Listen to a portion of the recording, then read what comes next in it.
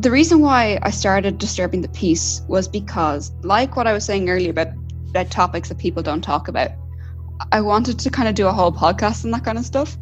Welcome to the Social Fabric Podcast. I'm your host, Andrea Splendori, and this week my guest is Rachel O'Neill. While Rachel works as a social media manager during the day, she also has her own podcast, Disturbing the Peace, and she writes for different publications, including Her.ie and the Irish Times. In this conversation, we discuss anything from Tinder to grief, to social media, to politics and mental health. Please subscribe and share. There are over 90 episodes in the archive, and if you could leave a review, it would be most helpful. The song choice in this podcast are shortened for rights reason. You can find the full songs on Social Fabric playlist on Spotify. Can I call you up, oh Alice, on a Friday night? We could reminisce on old days, and we could talk a while. Just sit and talk a while. Been so long now since. And so I'm here with Rachel O'Neill, far away from one another. And that's the way, unfortunately, at the moment we have to do everything over Zoom, but one of these days we'll meet again face to face. Tell you what I'd like to start, Rachel. I just read your article in the Irish Times. If that's all right. And I tell it you is, absolutely, yeah. No, an article in the Irish Times a couple of days ago, 19th of January, and there was a lot in that article. I mean, we could do a whole podcast on it, but what it really interests me, I mean, you're 25 years old, you said in the article, and I'm just interested in the whole putting it out. Like, you know, you talk about the loss of your mum. It was quite recent, and sorry about that. And, thank you. And just tell me a bit about why do you write that article, how you came about it. It's really funny. It's like the exact same conversation I had with my dad recently. I've always been really, really, really open. So I'm quite extroverted in general, and I don't cope well. Basically, the whole thing is I can't keep anything to myself. I'm like the worst secret keeper ever. Like if someone tells me gossip, I'm really bad at keeping it together. But I started writing about stuff years ago, and I just found it a really good therapy. And when Mum was going through the whole thing and we were kind of, you know, watching her die, it was like, I can't cope with this on my own. I'm very bad at reaching out to people, but if I put it out in the ether, it kind of feels like I can deal with it then. Like there was always this thing I had in my head, which I don't know where it came from, but it was just like, if it's out there, nobody can use it against me. So I always felt like if I just put out what I was going through, it might be easier for me to deal with it in the long run. And it meant that maybe people would ask me less questions about it, because people always knew that Mum was sick, particularly in the last 2 years. But I hated dealing with the questions. So it was kind of this thing of, if I put it out there, people won't ask me. But then the more open you are about it, the more people are intrigued to talk to you about it. So it was kind of like a double-edged sword in that regard, I guess. And it doesn't make it easier to talk about it now, because obviously, as I say, it's a very good article. And it's funny you say it's like talking to your dad, because for me, I have two teenage kids, 19 and 16, and I'm going, okay, great. I can't really talk to them because it's just the hardest thing. But I can talk to you like if you were my daughter, which is great. The only reason I say that is because my dad literally last week, when he read he's like, the article's really good, but do you have to be so open? Do you get weird messages on the internet? And I couldn't explain to him properly that I would get weird messages on the internet from men anyway, even if I didn't write the articles. Like he's not on social media, so he doesn't understand it at all. So like, it's okay, Dad. People are creepy regardless. Don't worry. But so tell me, because I love the idea of writing. I do a lot of writing, not very little has been published, but I think the whole process of especially pen to paper is extremely therapeutic, and I think it's a great way of being honest with oneself when one person. And was that part of the process? Was kind of. So when I initially started, what happened was, I used to be the editor of the College Tribune in UCD, which is one of the two student papers there. And when I was editor, we needed something in the features thing, which I used to edit before that. And I was like, I don't know what I want to write about, but we need something. And then I realized that, you know, I have a parent who's terminally ill. I'm not alone in that regard because I was only 23 at the time, or 22, I think. And I was like, if I write about this, it might help people. So I put it in the Tribune, and I got a decent reaction when I wrote about it. And then I was like, might as well send this to the Irish Times via the Student Hub. And I did, and I just got a massive reaction. And then from then on, I was just like, this is not a subject that we enjoy talking about. Like I've said this before, like Ireland does death very well, like funerals, wakes, that whole thing around death. But actually talking about death when it comes to terminal illness, or when it comes to when someone is dying, that's a lot more awkward. And people don't really know how to talk to you about it, or know how to talk to people about it. Because if someone was asking me how my mum was, some of them would automatically assume that they're going to make me upset. So they don't want to make me upset. So they're not going to ask. But then I'm not going to bring it up either, because I don't want people to think that it's just the only thing I talk about, or that I am the girl with the dying mother or dead mother and nothing else. So you're it's that balance of, fuck it, we need to talk about this kind of thing, because loads of people have lost parents in their early 20s, even younger, like, and I'm not special, but I just figured that if we talk about it, it'd be better for a lot of people. Absolutely. No, look, I know you say you're not special, but you are in your own. Well, you are in your own. Look, I lost my mum last year, and I'm 52, and it's still not right, you know. But anyway, let's start with your first song, and then a couple other questions to ask you. Okay. Now, so I'm going to do these in reverse order. So the first one I have is a song from when I was in the Gaeltacht when I was 14. This is a song. It's called Rome. It's by Phoenix, the French band Phoenix, and it's a song I associate with two of my very, very good mates there, Lorna and Ian. And I don't really remember a time in my life in the summer when I wasn't as happy as when I was with them in the Gaeltacht. And whenever I play this song, because I don't play it too often, but I play it often enough that it always kind of brings me back there. And it just brings me back to being in Inishere in Galway, learning Irish and having the best crack with Lorna and Ian in particular. And Ian is now in Brussels working for the EU, so I don't get to see him as often as I'd like to, and in particular, so it always reminds me of him, which I really, really enjoy, because he was a big part of my my teenage years. So it's a very special song for in that regard. Who's the boy you like the most? Is it teasing you with underage? Could he be waving from a tropical sunset? Static silhouette somehow, single in his bed someday. Quiet till it falls. Roam, looking forward, the unknown. What did I say? What can I say? I gotta stay with social media for a second, Yes. Because again, although I came to know about you through Tony Groves or the Echo Chamber, as I was saying, with the live podcast you did, and I listened to a few of your podcasts, and we'll talk about it in a second. But you're quite active on social media, and we'll get to that later on. But the one thing, again, to go back to the article, you talk about Tinder, right? Oh yeah. I am absolutely baffled about it. I actually wrote a play about Tinder, which I'm working on at the moment, finishing it. Nice. At the moment. Yeah, I've had a couple of people looking at it, so I need to. I'm just re-editing it, but I know nothing about it. Just all I know is from people I spoke to. But what really baffles me is you're 25 and you're on Tinder, and I don't tell me why.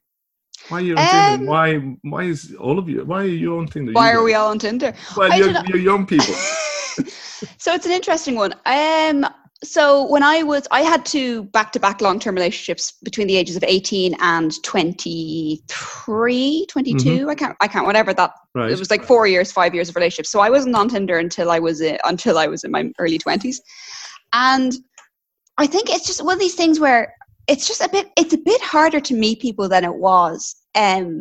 I remember a guy I used to work with, Tim, is in his early 40s, and he was like, why didn't you just go to a bar and meet a guy? I was just like, A, I would not go to a bar by myself as a woman on my own. Not going to happen. And 2, no, absolutely not. Wow.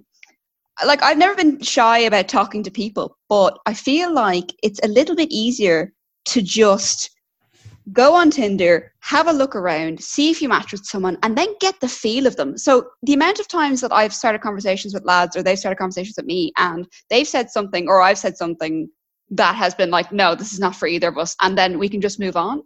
But then again, it's also, there's a double-edged sword again in the sense that when you're there on like a Sunday or like a fucking Tuesday, as we are now, I'm sorry, I'm not sure if we're supposed to swear, right. On a Tuesday, when we're in the middle of this, lockdown, you're just kind of doing it there for like an ego boost almost, of like, how many matches can I get? Do I know someone on this? Oh, that's him from Twitter. I used to go to school with him. Or I matched with the best friend of a guy I was seeing in September, which makes no sense. But anyway, so I feel like people kind of, some people use it to root out kind of people they don't want to be interested, they're not sure if they're interested in, but then I also feel like it's just kind of there for like quick hookups and stuff like that.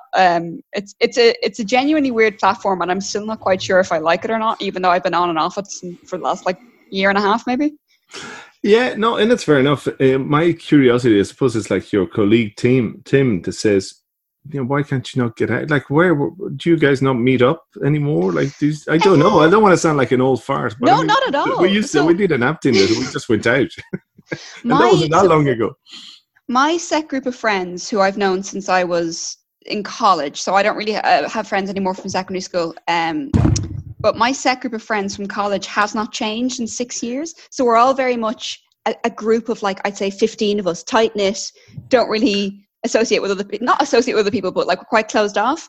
And then I have other friends in like, say, from the Tribune who I know, and then through other things in college, but we're all either in couples or kind of set, if you get me, as a kind of a group. So meeting new people is kind of a bit more challenging. So maybe if you're at like something like a festival or like a gig maybe, or a podcast or that kind of thing, that maybe, but going out specifically to try and find somebody has never been something that I've been into. I find it really hard, especially if I'm and also I just don't go out that much at night. I'm much more of a cans and a gaff kind of gal, or like a cans in the pub, or not cans in the pub, but going out to the pub to meet my mates, as opposed to like hitting the nightclubs. Like, I've been to Coppers once in my entire life, which I feel like is a bad thing for an Irish person, but anyway. Well, I've never been, but I'm Italian. I get away with that. You're not missing out. Okay, well, that kind of gives me an idea of why you're on the app. Okay, give me the next song, please. Next song is called "How to Be Dead" by Snow Patrol. It's an old Snow Patrol song, and it's just a song about drug use and a guy falling out with his girlfriend. And I don't know, it's really dark, but I really, really like it. I love Snow Patrol, and I get a lot of slacking for it.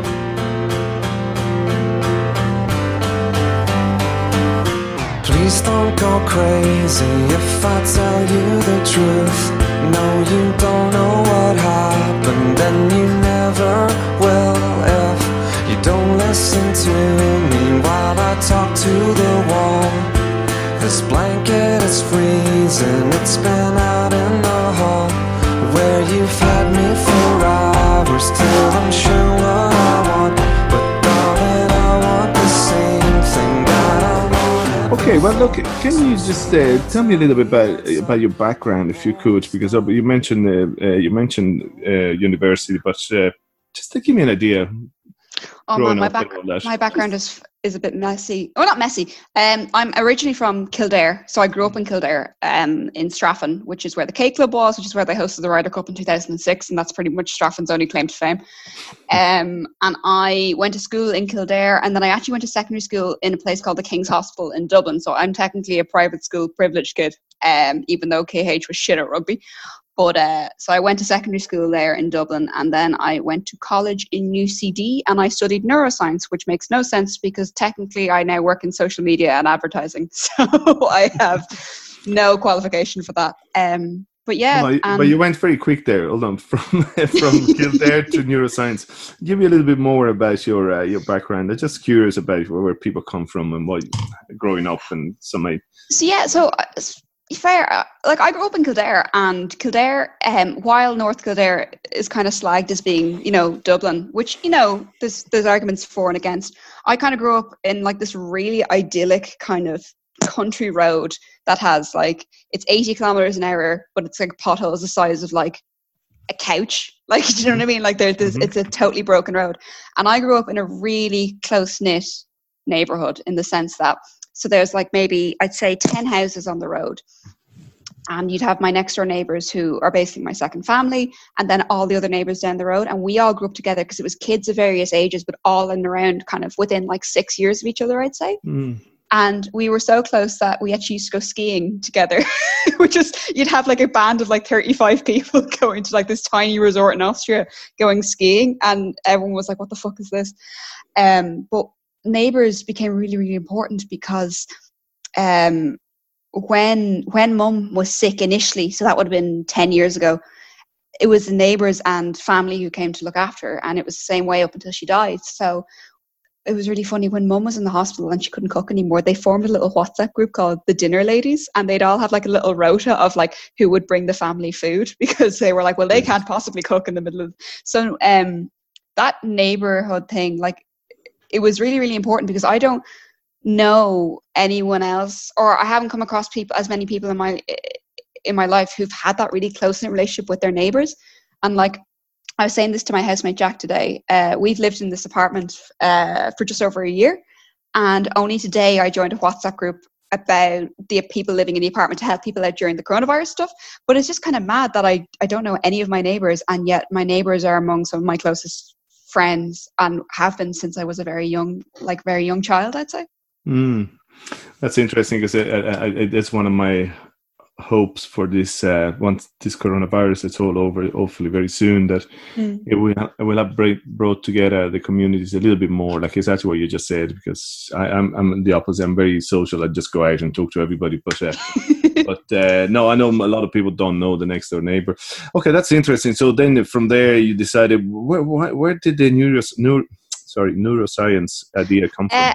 So that was a really interesting kind of thing. So when I went to KH, I was really good at languages. So I did German and Spanish for my leaving, as well as Irish and English. And then like the other ones like science, and I was shit at maths, but that's not important. So what happened was I wanted to take a course in Trinity College called European Studies, which was a collection of like sociology, economics and languages. And I missed out by about 15 points. And my parents had been like, I wanted to do languages as a backup. So I wanted to have like Spanish and French or whatever, like Spanish and Russian at one point was all that I was considering. And my parents were like, we'd be really afraid that you wouldn't get a job, and we really want you to be able to work. And I had also taken biology, physics and chemistry.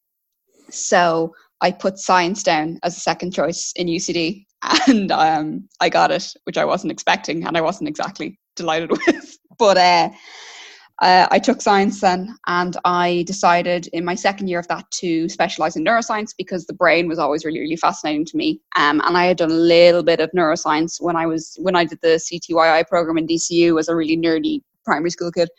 But so yeah, I was like, okay, neuroscience. Like this mightn't be appropriate, but I always describe it as the most interesting pile of shite in a pile of shite. I hated science. And I was going through a really bad mental health kind of depression through my first 2 years of college. So I figured if I got out with a neuroscience degree, my mum always said, if you could do the neuroscience degree, even if you don't enjoy doing it, you at least have a degree under your belt, and then you can go do whatever you want. So very good. So it's like you're like many others that get pushed by the CEO into a different course, and then, well, obviously that's great. You finished it anyway. You got the degree in the end. And it's really helpful. It's a really fun thing to be able to drop at house parties, because then people are like, hi, and they're like, what did you do? I'm like, I'm Rachel. I have a degree in neuroscience, so I can tell you loads about drugs if you want. It's a pretty handy kind of party trick. Do they walk away, do they? No, not at all. They're like, tell me more. In my first week of my last job, I got cornered by our developer, Glenn, who was just like, have you ever tried DMT? And I was like, no. He goes, have you studied DMT? And I was like, no. But then we got into a really long conversation about LSD, so he was happy. So fair enough. Okay, give me a third song, please. Third song. Dermot Kennedy, Glory. Big Dermot fan. Why'd you pick Dermot? So I got into him last year, and in 6 months he became my most listened to artist ever on Spotify, which was quite something. And I just really, really enjoy his music, and he's just very easy to listen to, and he seems like a nice dude as well. So for all the moments never known, 'cause he stepped off of the tallest sail. For all the love he left below in the waves. He made his peace with letting go. Said some things he never dared to say. The one the lighthouse left alone, never saved. The son of Isaac Pingo became his version of a kingdom. Now I know they'll never hunt. Okay, so then we come to your podcast. So first of all, why did you decide to do a podcast? And tell us what is it all about. It's called Disturbing the Peace. it is. Tony Groves, host of the Echo Chamber, tweeted me one night. I had been slagging Tony for ages because we interacted on Twitter back and forth, and I was like, oh, give me a podcast. Come on, man, give me a podcast as a joke. And then he invited me out for a pint, and he sat me down. He was like, I want to give you a podcast. And I was like, wait, what? I wasn't serious. And he was like, okay, so what we had initially planned was we're going to do 6 episodes, push them out into the ether, and see how what the reaction is like, see how if you enjoy it, if I enjoyed it or not. And the reason why I started Disturbing the Peace was because, like what I was saying earlier about topics that people don't talk about, I wanted to kind of do a whole podcast and that kind of stuff, because there's loads of topics that like we just don't really confront as a society, or what I describe them as the lesser discussed topics, I suppose. And I just was like, let's do this and see what it's like. And I had these 6 episodes planned out, and then I just kept coming up with more ideas, and it just kind of snowballed from there. And it's just, we're over like 35 episodes now. We've done podcasts on like everything from, we did a big one on grief with Gavin Casey. That was a really good one. We've done loads on environmentalism. We did one on being single and being on Tinder with a guy called Eric. He was really, really good. We've done one on sex work with Kate McGrew, who's the head of the Sex Workers SWAY. I can't remember what it stands for, but SWAY.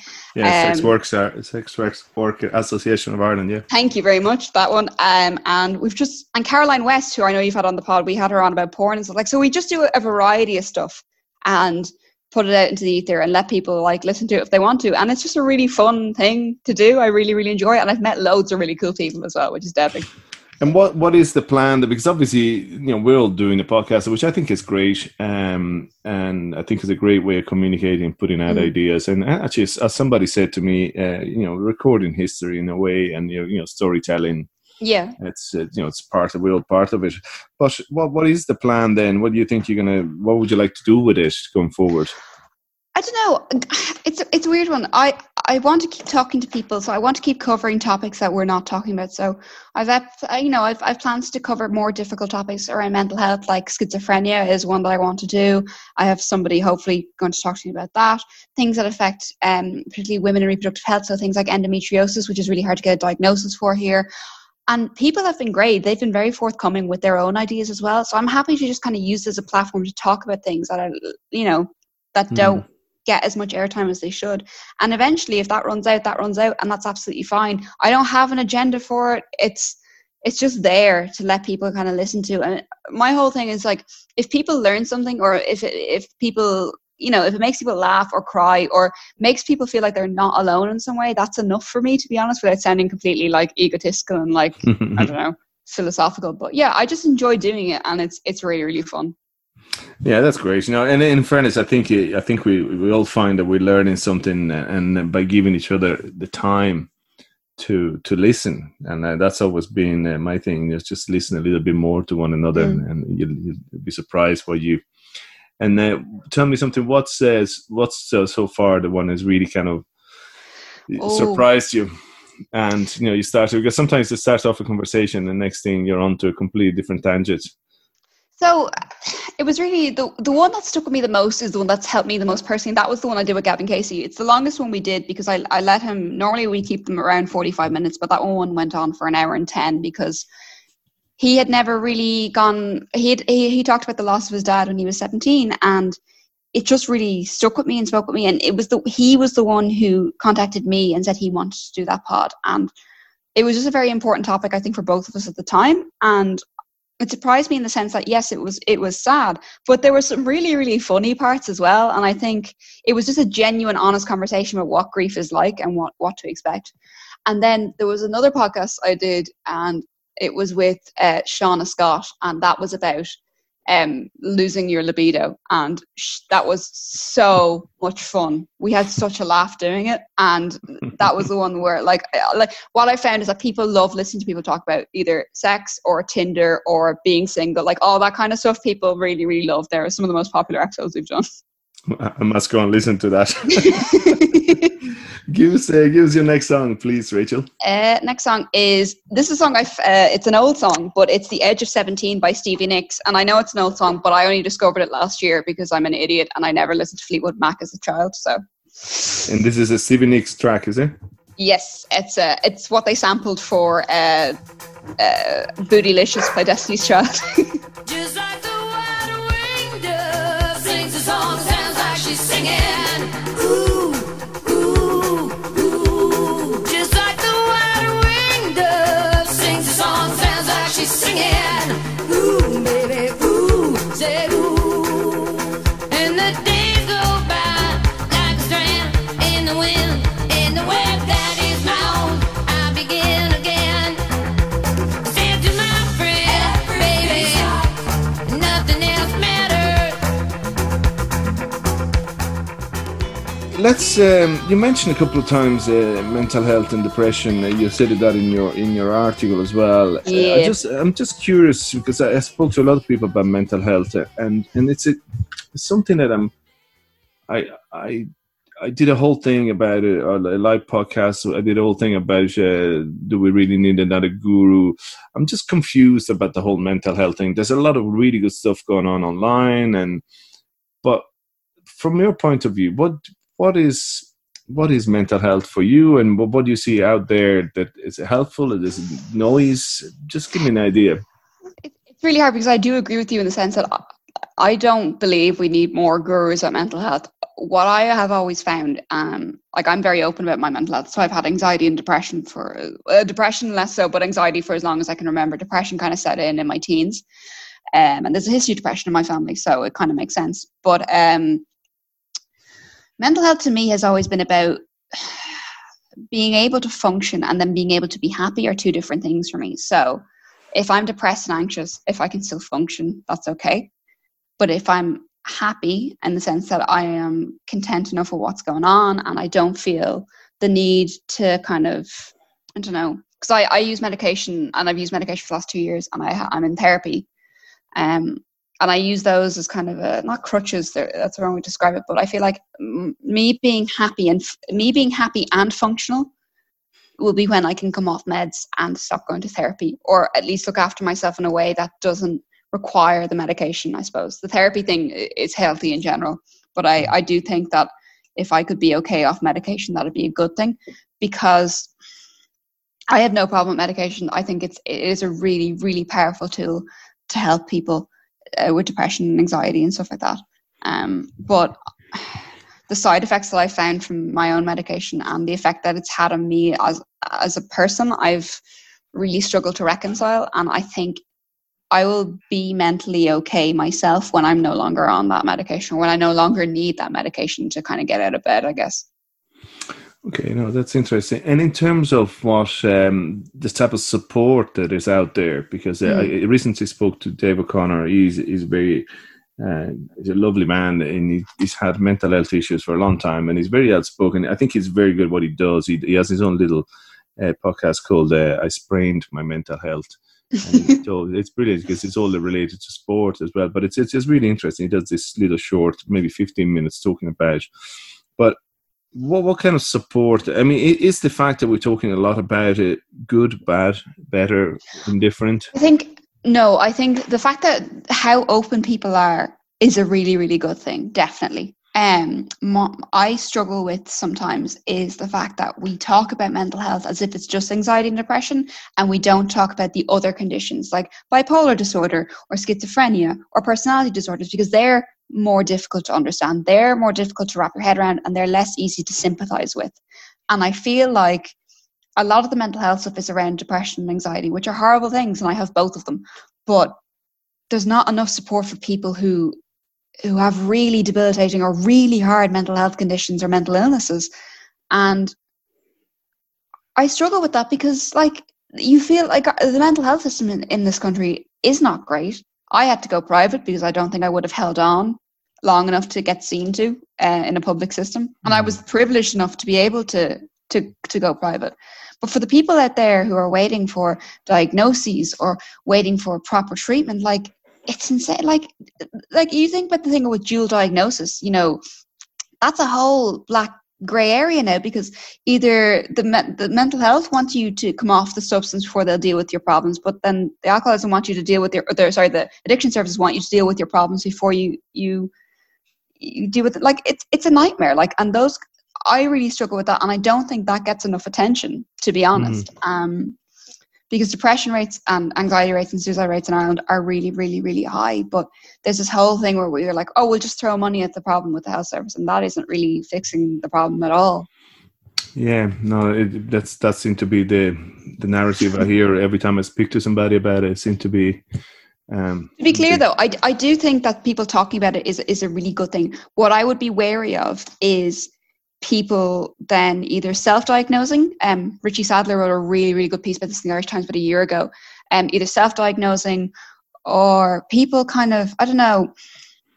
I'm always afraid that I use my depression to not want to get better. And I don't think there are people out there that do, but I think it's a really easy trap to fall into yourself when you're like, well, I'm depressed, so I'll never be happy, so it's fine. And you can kind of continue in those destructive habits without kind of intervention. So you'd be wary about people kind of self-diagnosing and then leaving it be. I don't know how common that is, but it's just something I'm kind of seeing on Twitter and social media kind of prevalently. And then people also using their mental health to act like dicks to people is a problem for me as well. Like, I've tried really hard not to be a dick, but sometimes the depression and the anxiety do get in the way of that. But I would never blame them, because I don't like to use that as an excuse, I guess. Just to go back to this intergenerational conversation. Because, go on.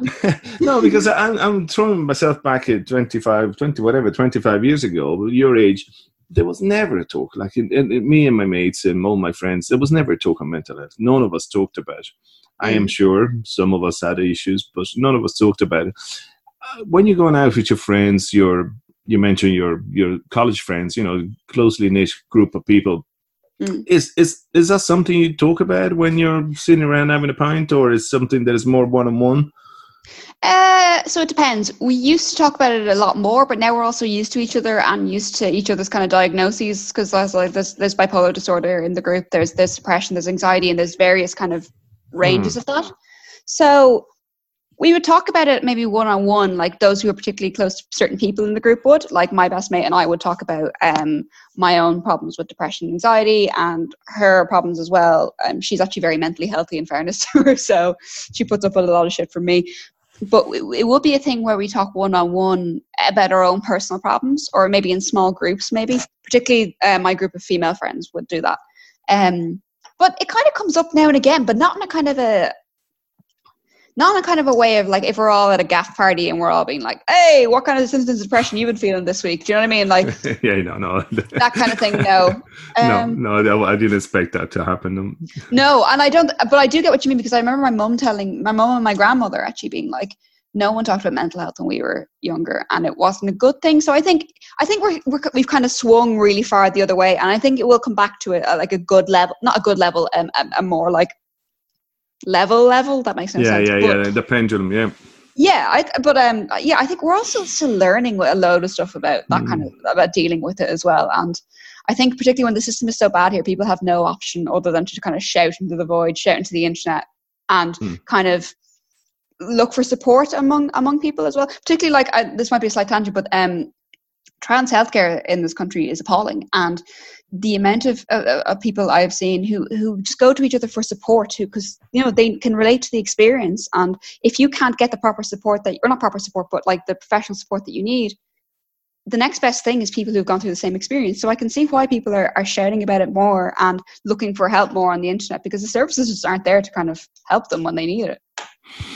Okay, well, thanks for sharing that, and I'm sure. I'm sure. No, it's very important, and I'm as a father and middle-aged man, I'm very concerned about the whole thing. But I've always prevention better than the cure for me has always been the way. But again, I know it's not as easy. I know it's not as easy as it might sound. But so okay, well, give me the next song and see what have you got there to cheer us My up. favorite song that I get completely slagged over is Mr. Brightside by The Killers. Yeah, brilliant. My favorite song. I get a lot of slagging for that. No, it's been picked a few times actually. Why do you like that? Just a happy song. It's just a happy song, and it's just something I associate a lot with my teenage years. Because when it used to come on like teenage discos, everyone would like start screaming the lyrics, and it's just something that I really associate with like a good time, which I really enjoy.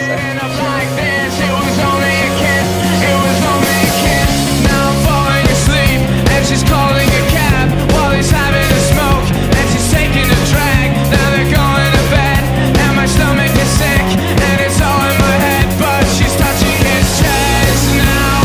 He takes off her dress now. Let me go.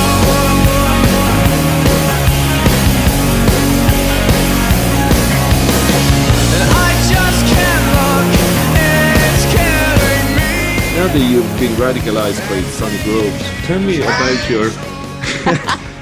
me about your view on politics, and I tell you why. I'm interested, because I just listened to a podcast with Mary Robinson with Jarlath Regan, the Irishman abroad, and I didn't know enough about Mary Robinson. Other than obviously she was the president, etc., etc. She's a formidable woman, I think, and one of the things she says, she's listened a lot to young people. That's her thing at the moment, about especially to do with the environment. She said the only way to get over the environment is to listen to young people and see what they have to say. Yeah. So for that very reason, I'd like to know what you think of the politics at the moment. Oh, it's a really weird time, isn't it? Because we're also in the midst of something unprecedented in the sense that we've never seen the government have to act like this in before. So obviously the election just gone. I have a very simple motto, which is fuck Fine Gael and fuck Fianna Fáil, because they have screwed over my generation. We're now the most indebted generation ever in the history of the human race, essentially, and that's why we've gone more radical. Like, everyone was wondering why Sinn Féin are so popular now. It's like, oh, the young people, they've forgotten about the Troubles. Like, we haven't forgotten about the Troubles, but they had the best policy on housing. They had the best policy on health, and they represent something that maybe we need, which is they want to do something different, because we've gone back and forth in this country for years between Fianna Fáil and Fine Gael, propped up by various different things like the Greens or the Progressive Democrats or the Democratic Left or whatever, and it hasn't done a lot, really. Like, you look at the lack of funding in the third level education system. You look at what's been done to the health service. You look at what's been done to the housing market. Like, suddenly, like, Fianna Fáil and Fine Gael were there going, a rent freeze is unconstitutional. And what do we have now? A rent freeze for 12 months, because suddenly people can't pay their mortgage. And I'm not against the rent freeze. I'm not against it at all. But why couldn't you have a rent freeze and ban evictions when before 10,000 people ended up homeless on the streets? And why couldn't we have these radical measures now? Like, why did we have to wait until an actual pandemic? Like, we had to wait for a pandemic to show up how weak our economy is, really, and how weak capitalism is as a whole. And that's not good enough. I don't know if I'm ever going to be able to buy a house. I might be able to buy a house because my mum died early, and that's a really, really grim thought. But most people aren't in that situation. And that's my view on it. And I wasn't radicalized by Tony Groves. I was a little bit. But I just having, my dad got married when I think he was 24, and they had their first house by the time they were 26.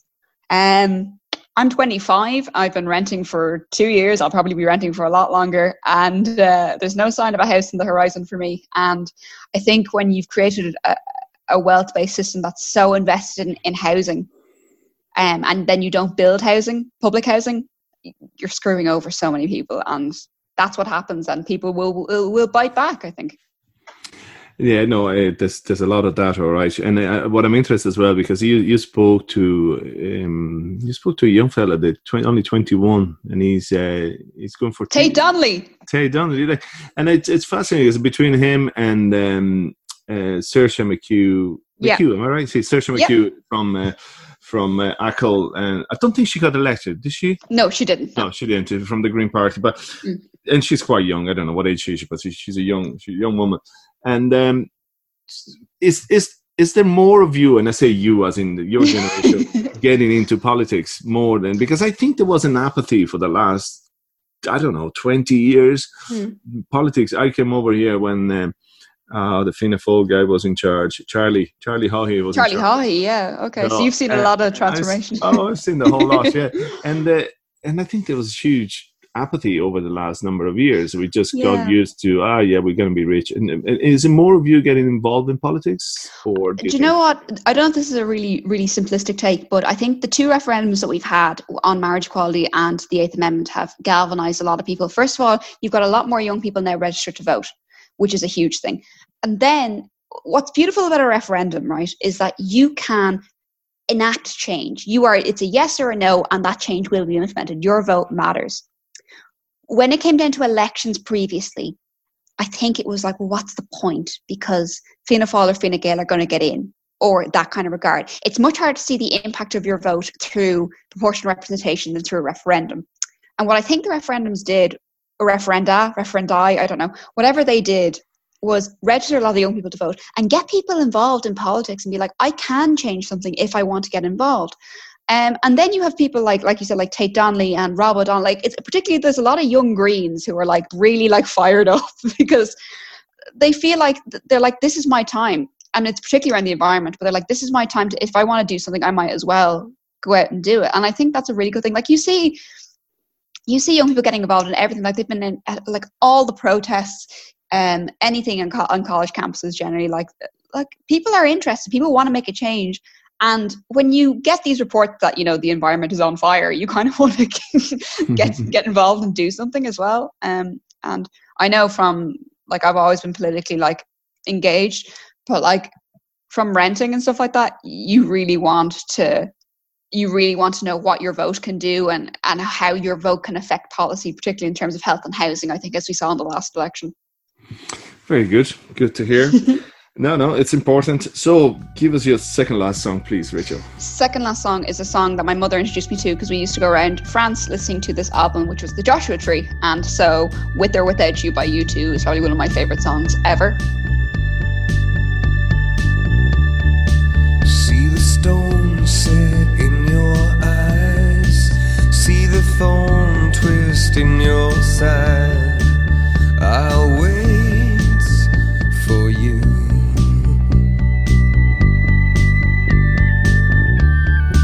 Sleight of hand and twist of fate, on a bed of nails she makes me wait, and I wait without you. Okay, tell you what, the last thing I want to ask you about it is the social media. Oh yeah.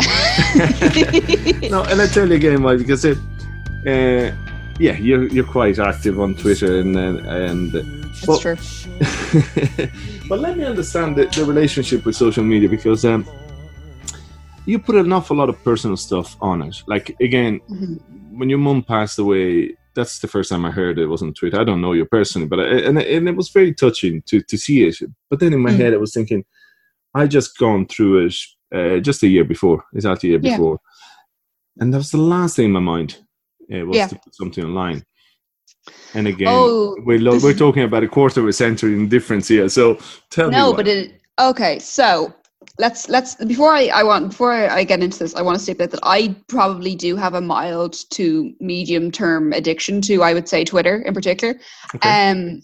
So I wouldn't have the healthiest relationship with it, I would say. But what I found was when Mum got sick and I was struggling with it, I just started. I'm a really, really open person, like really open, like I'm pretty much an open book, and I've always been like that. So in secondary school, before I was introduced to like Twitter or Instagram, I was like, like I'd tell anyone anything.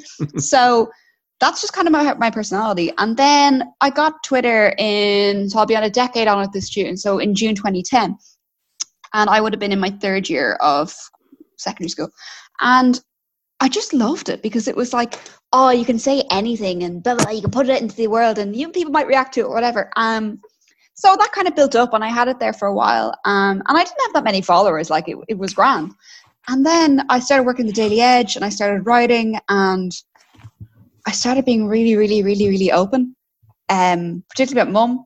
And I got a lot of support. I got a lot of support from loads of different people from across Irish Twitter and beyond as well. And that made me feel like I wasn't alone. And it made me feel like there was something there for me. If I couldn't cope, there was somebody I could go to. And also I wanted to normalize the whole thing as well about like having a parent who's ill or like being depressed or being anxious, or my particular hobby horse at the moment, which is not having a libido. And I really enjoy making people laugh. And I just think that if you're honest and if you're okay with sharing that much about you, and not everyone is, I totally appreciate that. I love the reaction I get out of people. And also it's really addictive. So I have like now over 3,000 followers and I know if I put something out there, I'll get a reaction from somebody. And that's quite an addictive feeling as well, which is why I'm kind of wary about it. Like I spend a lot of my time on Twitter. I spend too much of my time on Twitter, but I also work in social media. So I would say that because I'm a social media manager and I have a good bit of experience in copywriting for digital in particular. Like Twitter taught me how to write in short, succinct kind of paragraphs and sentences, and that's really served me really well in my career so far. So it's kind of, there are ups and downs to it. Also without Twitter I wouldn't have had a career as a writer. I wouldn't have been able to meet the people I met to be able to pitch. It wouldn't have given me the confidence to pitch. And I've met loads, like one of my best mates I've met through the internet, who's Anya O'Connell, and I've met loads of good people I've met on the internet, like Michael Fry, Nicholas, like there's loads of people who I've ended up meeting in real life and becoming friends with through the platform. But yeah, I'm probably a bit too personal sometimes on it, which is kind of... No. It's great. I love to hear why, because obviously there's a lovely positive spin to it, which I only use it to promote this podcast. The rest is really... And I know what you're saying about getting that external gratification, because it's important. Yeah. You get, I don't know, whatever tweets and retweets and likes or whatever they're called. Yeah. No, but that's interesting. And then there's always that dark side. I remember reading the horrible thing that just after your thing about, I think pretty sure you wrote something about your mum that once she passed away, and then some weirdo came. Oh, So what happened was mum died, and I had to go back to your question actually, which I didn't address it when you said it. I held off. My parents were always very wary of how much I put out on social media. So when mum passed, Dad was like, don't put anything up until everyone's been told, which I totally got. So I waited until my auntie actually ended up putting up on Instagram. So I was like, it's grand. But at that point, I was like, I had been chronicling the journey with mum, and it only felt right that I would let people know, because there's a lot of people on Twitter who not care about me is a strong way of putting it, but who would want to know. And it's much easier to just put it out there and be like, this has happened, than individually messaging people. Like, and also I think it's it was a nice way of saying goodbye to her. But to get back to what you were asking me, yes, that guy was a really weird guy who was a bit of a creep, who's a known predator, I think, anyway. But to explain to people who didn't know, I had put up that mum had died. I was getting a lot of like messages and DMs, and he came into my DMs and was like, tried to basically like hit on me. It was told me I was really, really good looking, and that I got my good looks from my mother. And I was like, my mom was dead like about 36 hours. Like, it wasn't great, but yeah, it was horrendous. And I mean, that's not I'm like, someone called me the C word because I tweeted an opinion that Joe Marler, the English rugby player, shouldn't have grabbed Alan Wynne-Jones, the Welsh rugby player, by the balls. And some man told me to bleed on my tampon. And then people called me the C word. People have called me loads of stuff for voicing opinions, and like that's just one of the things you get used to. And I have not in any way got the worst, but there are women on the internet who've gotten it way worse than I have, but that's just a thing.